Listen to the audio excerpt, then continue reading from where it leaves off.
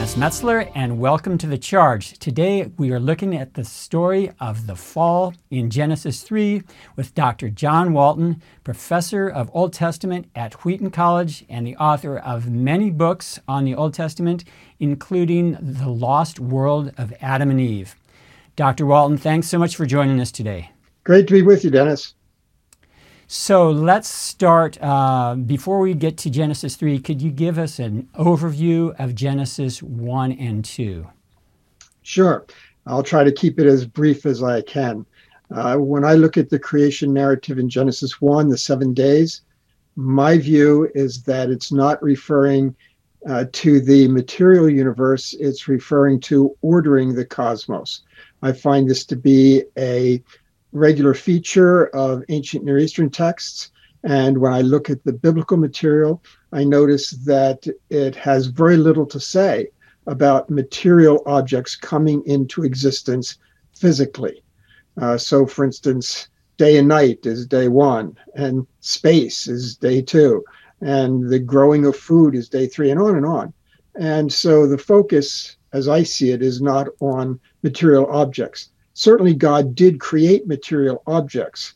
My question is not about what God did or did not do. My question is about what is the focus of the narrator. Because, of course, it's the narrator who is the provider of Scripture. God speaks through the narrator, and it's Scripture that is inspired.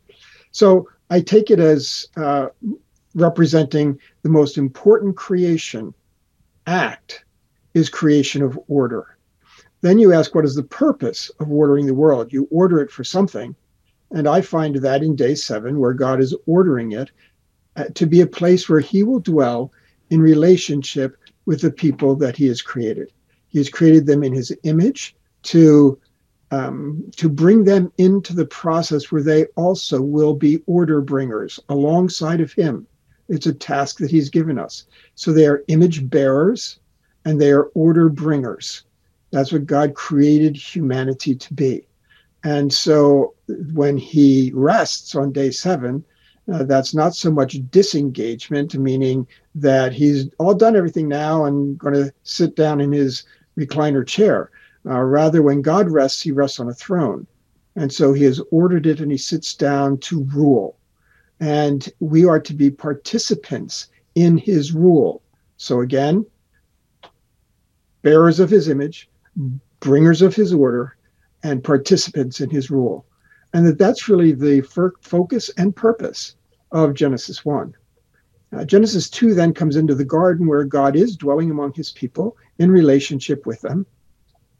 And so we find Adam and Eve brought into the scene. I'm not persuaded that Adam and Eve are the people mentioned in chapter 1, but Adam and Eve are important here. They serve an archetypal role, meaning what happens to them in some sense happens to everyone. So in that sense, Adam is not alone in being dust. We are all dust, and the Bible says that on numerous occasions. And so that's not biology, that's not chemistry, that's not genetics, that's not a craftsmanship of God. That is the identity of humanity. We are dust. And Eve's identity is also given. She is half of Adam. It's not just a rib that's involved. She is bone of my bone and flesh of my flesh. And so she is from the side of Adam, meaning that they are ontological equals and therefore can work together in the task that God has given them. That particular task is mentioned in 2:15, which is to serve and keep the garden. The garden not as a place where there's dirt and harvesting and planting. The garden is a place of God's presence, sacred space. And so they are like priests in sacred space. And so we have chapter 1 then dealing with the identity of the cosmos, the place where God is going to dwell among his people in relationship with them. And chapter 2 is human identity. Who are we? Who are we relative to God? Who are we relative to one another? Who are we relative to the animal world? So these are not so much scientific origins accounts, they are identity accounts to tell us what the world is, who we are, and how God fits into it all. All right. So it's always seemed obvious to me that the author goes out of his way to show that this is not to be taken literally in Genesis 3. that there's a talking serpent, etc., that this is meant to be taken as a tale or mythical. But you say they're not only archetypal, but they're also historical. So could you explain that? Sure. Archetype refers to the way that they represent all of humanity.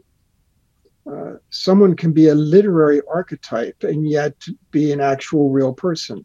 We could talk about Abraham as the archetype of people of faith, and yet he's still a real person. When I say archetype, I'm referring to a literary interest, not the question of historical reality. So someone can be an archetype, that is the literary interest of the author, and yet still be a real person in a real past. And I don't see any reason not to count Adam that way. They include him in genealogies. That's not a definitive statement, but it's one that leans in the direction of bringing him into the historical realm. So I'm very content to consider Adam and Eve to be real people in a real past, but that in the literature they serve an archetypal role. The reason why some people don't want to think of Adam and Eve as real people in a real past is because that they often assume that if they do that, then you've got a whole scientific, biological, genetic problem to deal with. When I say that they are real people in a real past, that doesn't mean that I necessarily think that they are the first and only ones of the species. That's another issue and something else to be decided. So in that sense, if in that sense there's no scientific problem, then I don't see that a lot is lost to consider them real people in a real past. The question of whether we use the term mythological depends a lot on how you define the word mythological. And that has been an ongoing problem. It's very difficult for scholars to say, I know all of you readers out there think of mythology as XYZ, and I'm going to tell you that's wrong, and you should think of mythology as ABC. And people might say, well, okay, I see what you're doing, but then 5 pages later, they're still thinking of mythology as XYZ, and it becomes very difficult to talk about it in those terms. So that's a semantics problem, really, and a matter of definition. All right. So as far as what's described in Genesis 3, though, would you say that's historical? Genesis 3 is very tough on that regard. In some senses, I would consider it reflecting something that really happened. The question of what really happened is a more challenging question. Often we think of reality in terms of what you could capture on a video camera.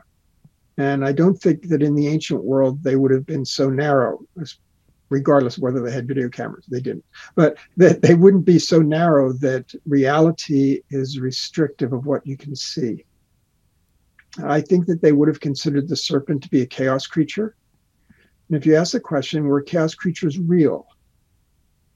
I don't think you'd have a very easy time getting a straight answer from someone in the ancient world. They considered them real in some sense, but for them, mythological and real were not contradictory categories. So we'd have trouble getting the kind of information we would be looking for. People question whether the trees are symbolic or whether they were real, real biological specimens with fruit that had properties and all of those things. And again, I find that that's a very difficult question to answer. The important thing about the fruit is that it represents life, one tree, and wisdom, the other tree, and that those two things find their source in God, they're provided by God, and God's the one who gives them as gifts. That's true whether the trees and the fruit are symbolic or not. And so to me, the more important thing is to recognize what they represent and the concepts that they present, not the question of whether we've got botany involved or not. So you already started on the serpent. What more can you say about the identity and the nature of the serpent and The passage says that it was one of the wild animals. Yeah. Right. Well, the serpent is certainly classified within the temporal physical world of wild animals, but that's not unusual for chaos creatures. Chaos creatures would be any of those creatures on the perimeter of human existence, in the liminal realms, the coyotes or hyenas that howl in the wilderness, the screech owl that makes those intimidating noises. And even if they could associate them with what we would call zoological species, this is not a clean-cut division between zoology and mythology. Again, there are a lot of things on the perimeter as in their viewpoint. Certainly some chaos creatures they consider to be composite creatures, but that's not always necessarily the case. Composite creatures certainly are chaos creatures. And by chaos, I'm not suggesting that they are thereby evil or immoral or something like that. The chaos creature category in the ancient world was morally neutral. It was neither good nor evil. It simply followed its instincts, and that could create some difficulties for human beings. In that sense, it would be in the same category as something like a virus today. A virus has no intention. It simply does what viruses do. It's not moral. It doesn't discern good or evil. It's not giving reward or punishment, and it doesn't think in terms of intentionality. It simply exists, and it does what its instincts are to do. A tornado, a hurricane, a tsunami, very much the same. They're not moral phenomena. And chaos creatures were like that in the ancient world. There are places where you might be able to identify a little bit more intentionality in what they did, but still there's no morality associated with them. And in that case, I refer to them as creatures of non-order rather than creatures of disorder or evil or something of that sort. But the serpent specifically challenges God's prohibition. The serpent is a wild card. He raises questions. They are questions that are provocative. Whether he means to deceive or tempt is not clear in the text. He certainly is seeking to raise questions, but that is what provocateurs do. And chaos creatures can be provocateurs. So in that sense, you wouldn't have to accept that he was trying to lead them into evil. He's just mixing up the apple cart. In that sense, he's a catalyst, an agent for, again, provocation, but not an agent of evil per se, if he's in the chaos creature category. So he goes to Eve, not to Adam. Does that tell us anything about the culture and their gender values? No, I'm not sure that it really does. You could follow that path in a couple different directions, a couple different opposite directions, and therefore not really resolve it. I don't know that the text is very much interested in that point, simply because it neither pursues it nor explains it. Perhaps the narrator assumed that the choice would be obvious to the readers, but I don't even see that as being easily the case. So I think it's rather a narrative choice that he raises it, but it's not clear why he raises it or exactly why the narrative unfolds in that way. So this whole thing focuses on the tree of knowledge of good and evil. So what really is that? What is going on there? Why is it described that way? Mm-hmm. Well, when you look at other places in the Old Testament where the knowledge of good and evil as a phrase, not the tree, but just as a phrase, is being used, it's clear that it's used in contexts of wisdom. And Eve, of course, herself identifies it as a tree that is desirable to make one wise. So I typically just call it the wisdom tree. You've got the life tree, you've got the wisdom tree. And the next important thing to understand is that wisdom in the ancient world and in the Bible very clearly is the pathway to order. Order is the highest value in the ancient world. And therefore, to find a way to order is important. And wisdom is descriptive of that way. It makes sense why Proverbs and Ecclesiastes both say that it's the fear of the Lord that is the beginning, the foundation of wisdom. Because if you don't fear the Lord, then whatever pathway, whatever wisdom you might have is not going to eventuate in order. And so in that sense, it's a wisdom tree. As I said, God has created people in his image to work alongside him to bring order. That's clear with the language of to subjugate and rule.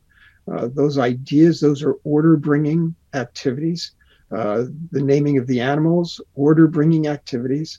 But the idea was that they were supposed to work alongside God as his vice regents to bring his order.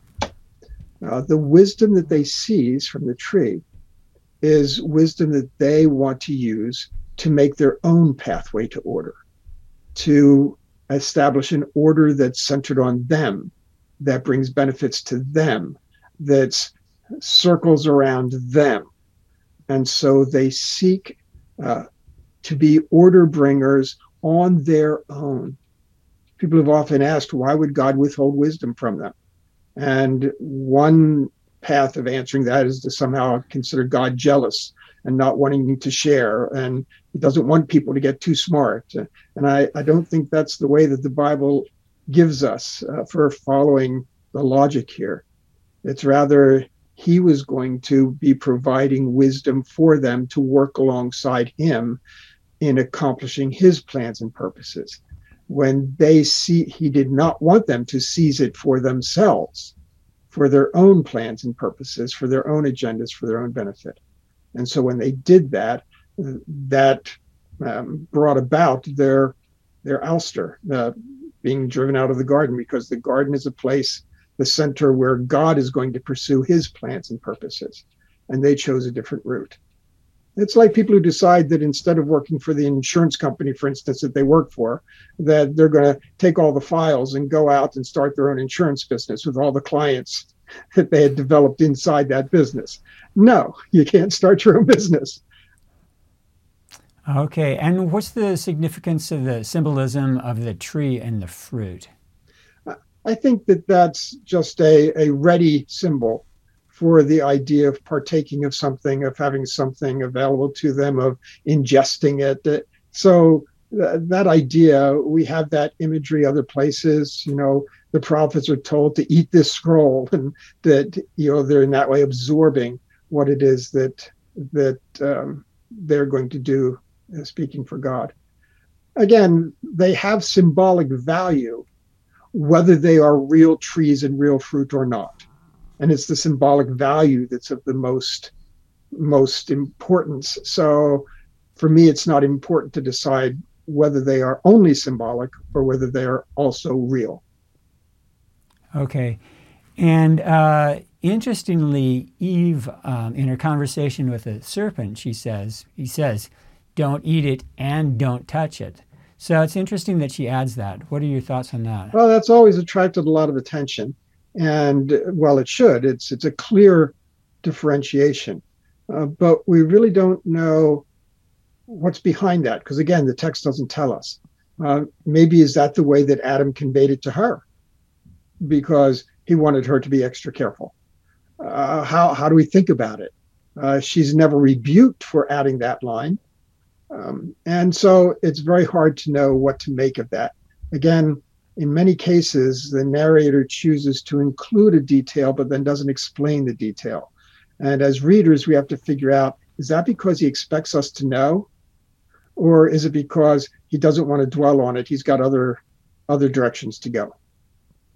Well, I guess if God gives us a certain command, like do not commit adultery, then he expects us to also figure out, therefore, I'm not going to do this or that or anything else that might lead down that path. So It sounds like the better part of wisdom on her part.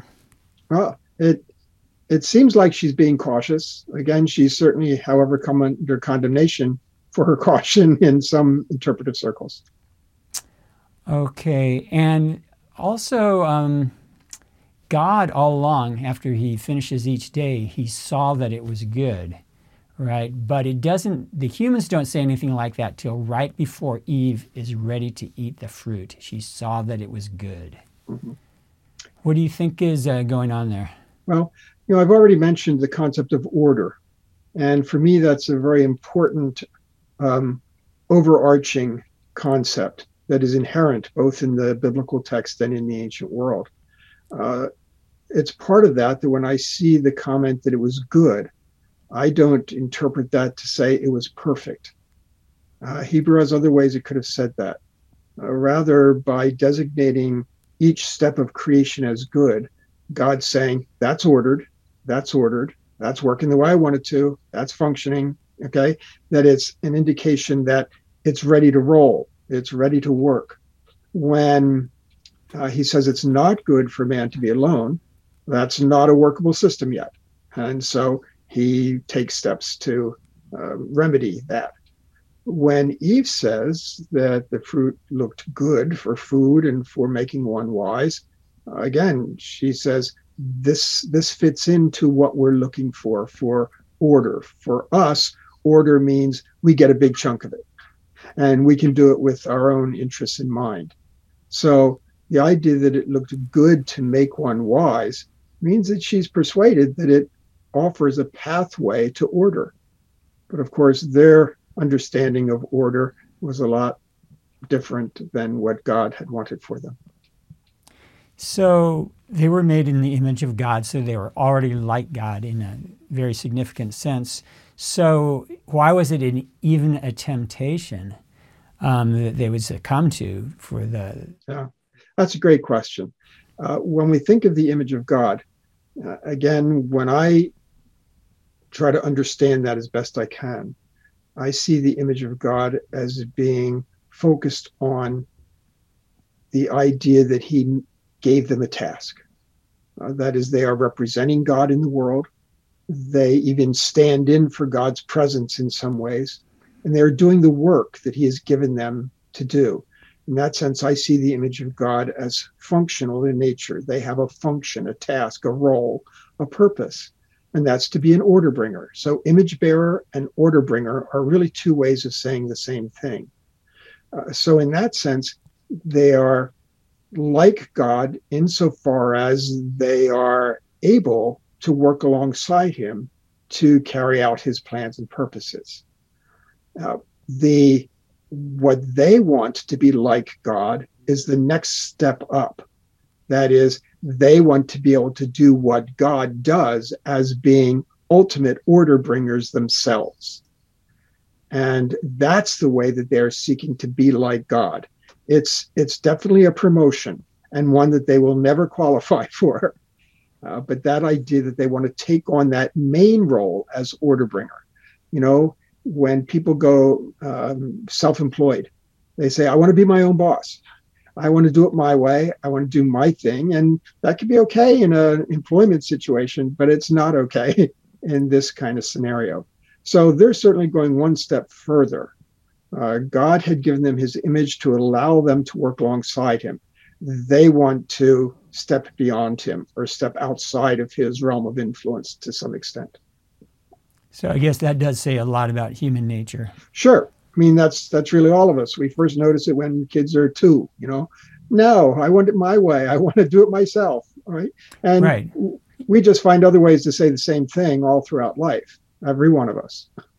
Right. And that's why in the law you have do not covet, because the 2-year-old wants what the 4-year-old has, and the 4-year-old wants what the 10-year-old has. And we're always looking for who has something better than us. So we all want to sing Frank Sinatra's song, I Did It My Way. So Adam in this whole thing is so passive. He just goes right along with it. And it's interesting then when God confronts him and curses him that he said, you listen to your wife. Mm-hmm. So what do you think of Adam's passivity in all this? I wish the text had more for us. But again, I tend to be very cautious in interpretation, not to try to read things in that the text doesn't give me a basis to read in. Why does the serpent go first to Eve? Why does Eve carry the conversation without Adam intervening? Why does he have no comment at all to make, either about the suggestion, of thinking about God differently? Why does he just passively take? All very good questions and would intrigue us no end.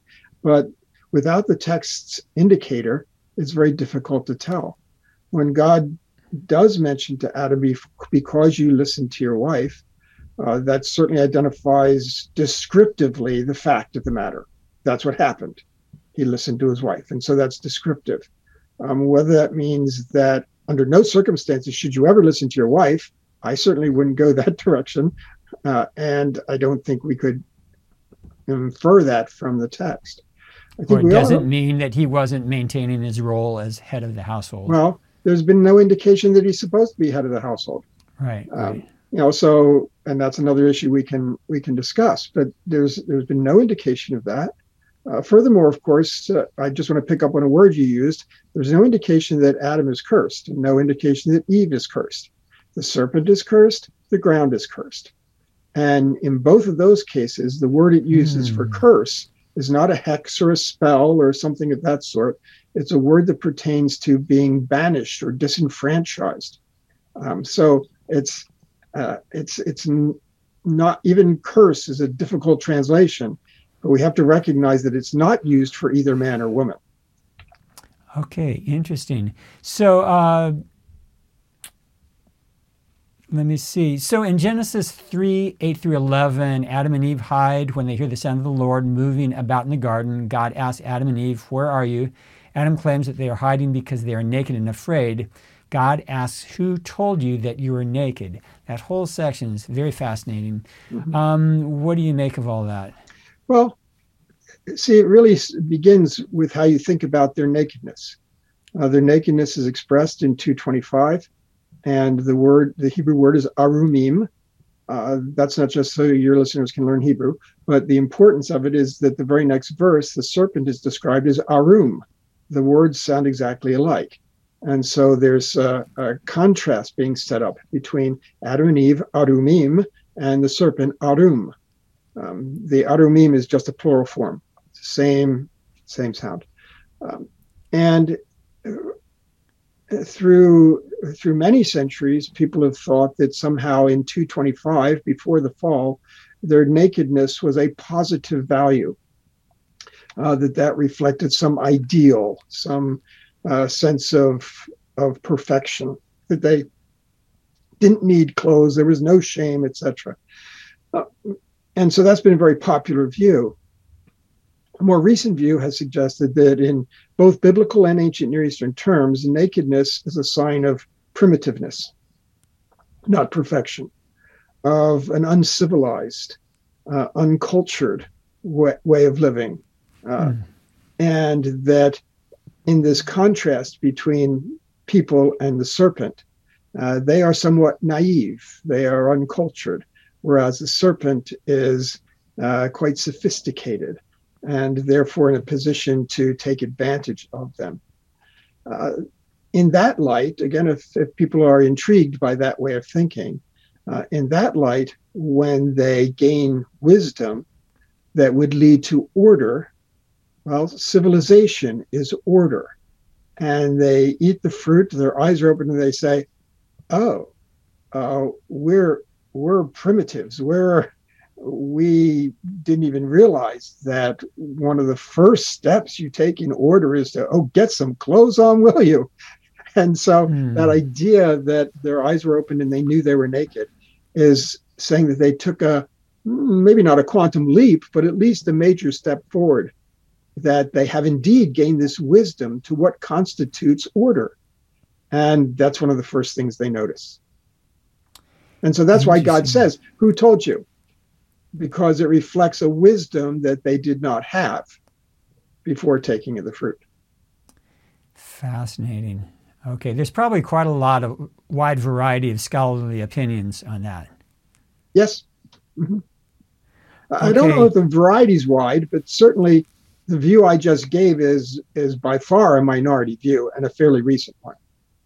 Okay, fascinating. So as far as the curse, So the serpent first, and also if you could mention the promise in there or the proto-evangelion. Okay, so the serpent, again, curse is problematic. The idea that he's disenfranchised from the other animals. Again, he's classed among the beasts of the field, and here he's disenfranchised from them. In other words, he's removed from his community, which in ancient world is a huge thing. People, everything exists in community. And so now he's separated from his community. So that's the nature of that statement. He's made docile. The contrast to going on your belly is not standing on your feet. The contrast to going on your belly is being raised up to attack, as a serpent does. So that's talks about being docile and eating dust. Of course, serpents don't really eat dust, but their place, their location, is in the dust, and dust, of course, has already been associated with death. They're in the world of death. And so there are those kinds of statements being made. We don't have to suggest that somehow their legs atrophied and fell off. In terms of, that's 314. In terms of 315, I'm a little odd man out on this one, in that I'm not persuaded that it's a promise. The first thing that points me in that direction is that the two verbs of attack are the same Hebrew verb. So let's use something very vague like strike. So the serpent strikes at the heel of the human strikes at the head of the serpent. Both of those are potentially mortal blows. If a human being steps on the head of a serpent, it may kill him, may not. Okay. If a serpent bites the heel of a human, may kill him, may not. Okay. So what we have here is that these two now opponents, because there's enmity between them, these two antagonists are exchanging potentially mortal blows. But each direction, it's potentially mortal. In other words, I don't see that it tells you who wins. If both verbs are the same and both verbs are potentially mortal blows, it doesn't say who wins. If it doesn't say who wins, then there's no point in trying to make the seed of Eve to be a particular seed that's coming centuries and centuries from now, who will be a savior. That doesn't get you anywhere if this doesn't talk about a victory. And so I'm inclined to see this as reference to Eve's corporate seed, human beings. So her seed is reflected in that. And so that idea then is that the point of the verse would be, number one, this was not a one-off. That is, it's just not kind of an isolated happening that just you can forget it ever happened and things are going to be the same. It's not a one-off, but it's not a game ender. That is, the struggle is going to continue. It's not like everything's doomed now. There's going to continue to be this hostility and antagonism between the parties. So I don't see that it is indicating some future savior or future deliverance or future promise. And what I feel supported in that by the fact that the New Testament never comes back to it. You know, the New Testament authors go to a great length to try to connect all the dots, you know, for Messiah and for all of the things that Jesus is going to do. And if this truly were the very first announcement of all that Jesus was going to do, I guess I would expect them to make that connection. Right. And so if the Old Testament text is not connecting those dots and the New Testament text is not connecting those dots, then I myself feel reluctant to connect those dots. Okay. So as far as the man and the woman then, if you don't call it a curse on them, what would you call it? And what's the nature of it? Yeah. This is talking about the consequences, not the penalties. Okay? Not the punishment, but the results. The consequences of the choice you have made. You know, even in the basic things that were sustaining humanity, fruitful and multiply, right? Here's food that I'm providing for you. Even in those basic things, they're going to experience and confront non-order, things that disrupt the order that they're trying to bring. For a woman, it's childbirth. Now, what's interesting there, and many translations don't pick this up, although some do, that word in the first line, I will greatly increase your, let's call it pain for the moment, I'll get back to that, your pain in childbearing. Everybody knows that word is not childbearing. That word is pregnancy, conception. Okay, so pain and conception. Of course, there's the problem. Conception is not painful. So what do you do with this? And most translations have chosen to ignore the fact that this specifically refers to conception, and they've just translated childbearing. I go to the other option. That is that this is not referring to pain. This is referring to anxiety. Okay, now that I can bear that out with the study of the Hebrew word. Sometimes it refers to pain, but remember, of course, that pain also brings anxiety. Okay, so this is talking about the anxiety of pregnancy, of conception. Is that real in the ancient world? Oh, so real. Because if a woman couldn't conceive, she could be divorced, snap the fingers, and she would have nothing. There are no social networks. There's nothing to catch her. If she could not conceive, she had no life, and she was doomed to be a begging pauper. There's just nothing for her. And so there was a lot of anxiety about conception.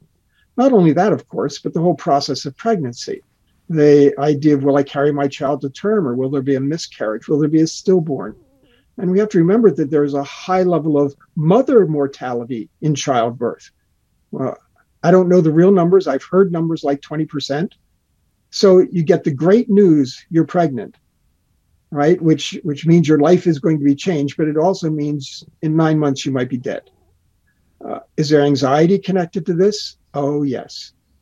So labor pains has very little to do in this picture. Do people have anxiety about labor pains? Sure, but it's not near as big as the anxiety about all of these other things, about the health and life of the child, about conception, about mother living through the process. And so the whole idea is that them choosing their own path of order means that they're going to have to confront this kind of on their own, through their own agencies and whatever they can do. How are they going to bring order for themselves in this very tenuous world of bearing children? The text then goes on to tell her, right, that even though there's this anxiety that surrounds the whole process, what is the solution for that in the world that they have chosen? The solution to that is found that in those tense moments of anxiety, not moments, 9 months, right, of anxiety that are going to totally dominate her, she's going to seek some solace, seek some support, seek someone who can give her some consolation and confidence. She's going to seek out her husband because he's the one that will do that. So her desire, not a desire to dominate, not a desire to control, not a desire contrary to her husband. I'm sorry, I have great problems with the translators that do that. It doesn't say that. Her desire will be for her husband. What kind of desire is it? A desire for order in the midst of all this anxiety. And so she will desire her husband, and he will do what he should do. He will give her support. He will give her that confidence. The word rule there, in Hebrew, that word is almost never negative. It's always considered to be benevolent. And therefore, for the husband to take that role, the role that society gave him, for him to play that role is important as a response to his wife. God rules over his people. That is not an abusive, despotic, tyrannical rule. It is a benevolent rule that is for their good. And that's typically how that Hebrew word is used. This is a benevolent word for her good. That doesn't mean that every society has to be patriarchal, but Israel's was. And in a patriarchal society, that's the role the husband played. It's not telling you the Bible mandate is for there to be a patriarchal society. It's dealing in the culture in which it works. So her desire will be for her husband to somehow bring order into this tempestuous world of hers of childbearing, and he therefore should play the role of ruling, doing what he was called to do in that society. And then the further consequences, it talks about him having to work the land Sure. in a difficult way. Right. So the ground is disenfranchised from people. Therefore, the idea is this is not going to be an easy route. They're going to have to work hard to grow food. And again, there's a lot of anxiety connected with that. Same word. Okay, this Hebrew word itzavon occurs only 3 times in the Bible. Once with regard to the woman and her conception, once with regard to Adam and the ground, and then last time with regard to Noah in chapter 5 toward the end. So he's going to likewise have anxiety in the things that he's responsible for. And that too hooks back to the idea of provision of food, which God did for them in the garden. Now they're going to have to do it for themselves. How good are they going to be at doing that? Well, they're going to face significant challenges. So these are descriptive of consequences, not curses and punishments. So some of the consequences, as you interpret it, aren't as bad as we usually think. And if it's not even a curse, so that's not as bad as we might think too. So that's it's definitely food for thought. Something else that gets debated a lot is what is meant by death. God says in 2:17, "In the day you eat of it, you will die." But he doesn't. They don't. So what do you think? Well, we need to get better with the Hebrew here. First of all, that phrase "in the day" doesn't mean by sunset or within 24 hours or something like that. It's a typical Hebrew idiom that means when. So when you eat from it, it's a temporal adverb, but it's not explicitly a particular time related. But the more important one is the phrase at the end. It's often translated, "you will surely die." And I think that gives us the wrong impression. That suggests in our mind that you'll either, keel over dead when you eat it, or the poison will begin to work and you won't live out the day. But that expression, and again, this is an unusual Hebrew expression because it uses a grammatical form called the absolute infinitive, which we don't have in English. So it's tough as an English reader to understand it. But whenever this combination of the absolute infinitive plus a finite verb of the same root with the root to die is used elsewhere, it refers to being doomed to die or sentenced to death. So it's not the second you eat of this, you will keel over dead, surely die. It's rather, when you eat from it, you are dooming yourself to death. You have incurred the death sentence. And of course, that happens when God drives them out of the garden and blocks the way to the tree of life. Without access to the tree of life, they die. So in that sense, it's a sentence of death because they have taken this pathway to wisdom, pathway to order onto themselves. And that can only lead in death. Okay, fascinating. Another interesting fact here, Eve does not get named by Adam until after the fall. She gets designated in the end of 2, where he says she is Isha because she is from Ish. So there he designates her in relationship to himself. Okay, so that takes place in chapter 2, before the fall. The naming Chava, that's Eve, life, is reflective on her relationship to coming generations. So they're both designations of role. We could say that the first one is ontological because it relates the two of them. The second one is kind of genealogical because it relates to that role. But both of those refer to role. People often have said that naming someone is an act of authority. And sometimes it is. But other times it's a matter of identification, of identifying where they fit and how they belong and what role they play.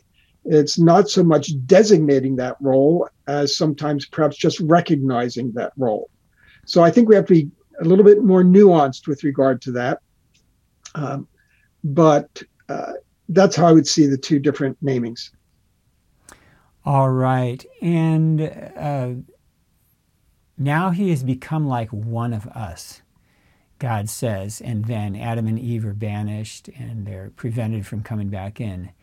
That's a very interesting phrase for God to say. What do you think is going on? First of all, it designates them as order bringers. They are now not order bringers working alongside of God. They have become independent contractors to some extent, order bringers on their own. So they are like one of us. Now, the use of the plural, if that's what you're getting at, it reflects likewise what we saw back in 1:26 and 27. Let us create man in our image. Sure. We had the plurals there. We have them again in Genesis 11 with the Tower of Babel, where the plural is used. And those are the three main cases in Genesis.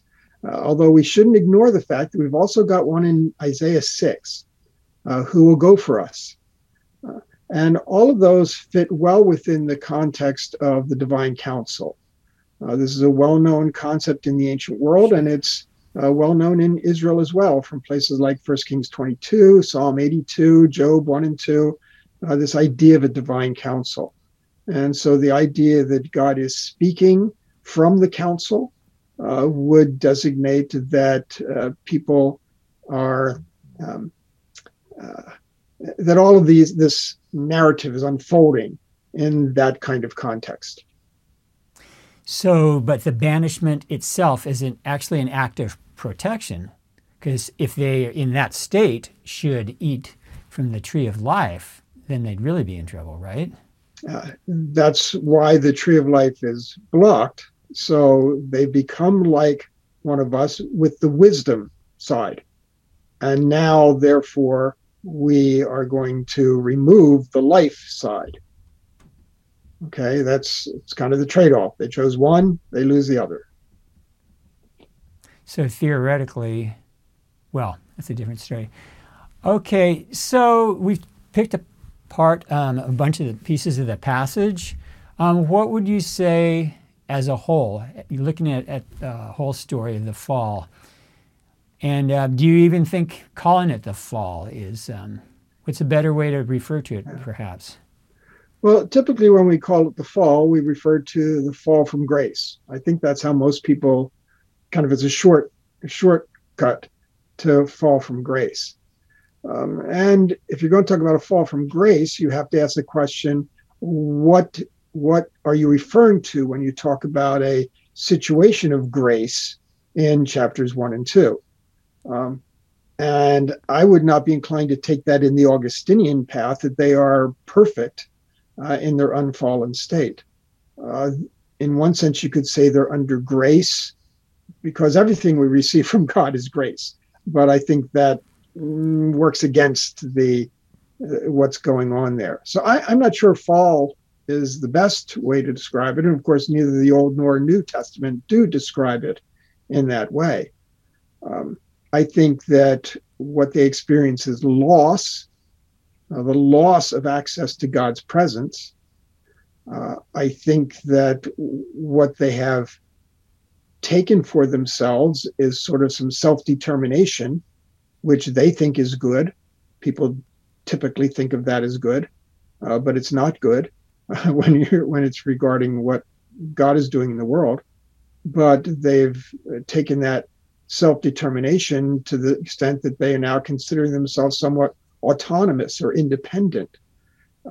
And so those kinds of things are reflected. I'm not sure that fall addresses the most important aspects of what's taking place there. Okay, and what would be, to sum up the chapter then, what would you say would be your biggest contribution that you would make to the scholarship on this? Again, I would feel that this is not, in the Old Testament, it's not construed as here is where sin enters the picture and the need for salvation enters the picture.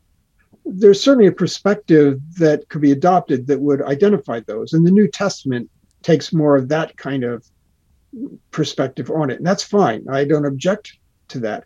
But I don't think that's how Old Testament sees it. The Old Testament never looks back on chapter 3 again. Never talks about the serpent or the trees or the fruit. Well, it mentions tree of life, but in a different sort of context. So it never comes back to this as sort of the beginning of sin. The text doesn't even use that word. And when the prophets, for instance, talk about the sin problem in Israel, it's not the primordial sin problem, it's the covenant sin problem. They've been unfaithful to the covenant, and that is their sin. And that's what needs to be remedied. And so this plays a very minor role in Old Testament theology. What would reflect more of the concept that echoes through the rest of the Old Testament, again, ties to this idea of order. We often talk about it as sin because of disobedience. And again, it's true. They did disobey, and therefore they did commit what we would call sin, and appropriately so. But it's here the importance is not so much that disobedience, it's rather what they took. They disobeyed by taking, but they took something. Now that goes against lots of traditional interpretation, which says, oh, he could have just as easily said, don't cross the river, or don't throw the stone, or something like that, and that it was just a test. And I disagree with that deeply. It's not just a test to see whether they'd obey or not. There's something real and substantial hanging in the balance. The idea of having wisdom to bring about order. They took it for themselves. And now, indeed, God says, you got it. Now you've taken that position, and out you go. And good luck with that. How's it going to go for you when you try to face all of the ordering problems in the world on your own because you picked that? And so this idea that it's not so much the sin of disobedience, it's the rebellion might be too strong, but the liberation that they have undertaken for themselves. They have liberated themselves and said, we're going to do it ourselves. And to me, that's the more important step that's involved here. Again, without denying the other aspects, just saying, really, what is this getting at? And so it's a matter that in taking on the role of order bringer, chief order bringers for themselves, they now have the consequences that, yes, they're left on their own to do that. And therefore, this world of non-order, thorns and thistles and childbearing problems and all of that, they've got to face that. And how are you going to deal with it? How are you going to bring order when you've taken it on your own to do it? Now, that's important because the rest of chapters 1 through 11 track exactly what happens when they have taken the role of order bringer onto themselves. And we see it in chapter 4, right? Cain and Abel, and they're building cities, and they're domesticating animals, and they're inventing music, but they're killing each other. And you get to chapter 6, and it's Hamas, violence everywhere. So that God's going to reset order. That's what the flood is, a reset button. And you finally move to chapter 12, where God says, no, the pathway to order is through relationship with me. Here's the covenant, and here we go. And this is how God is going to reestablish himself as the order bringer in relationship with people, the covenant, dwelling among them, tabernacle and temple, and moving his program forward through his chosen people. It does get better. So you mentioned that the rest of the Old Testament doesn't really deal with this chapter, but how about the writings, the non-canonical writings of Jews before Christ or after his time? What did they have to say?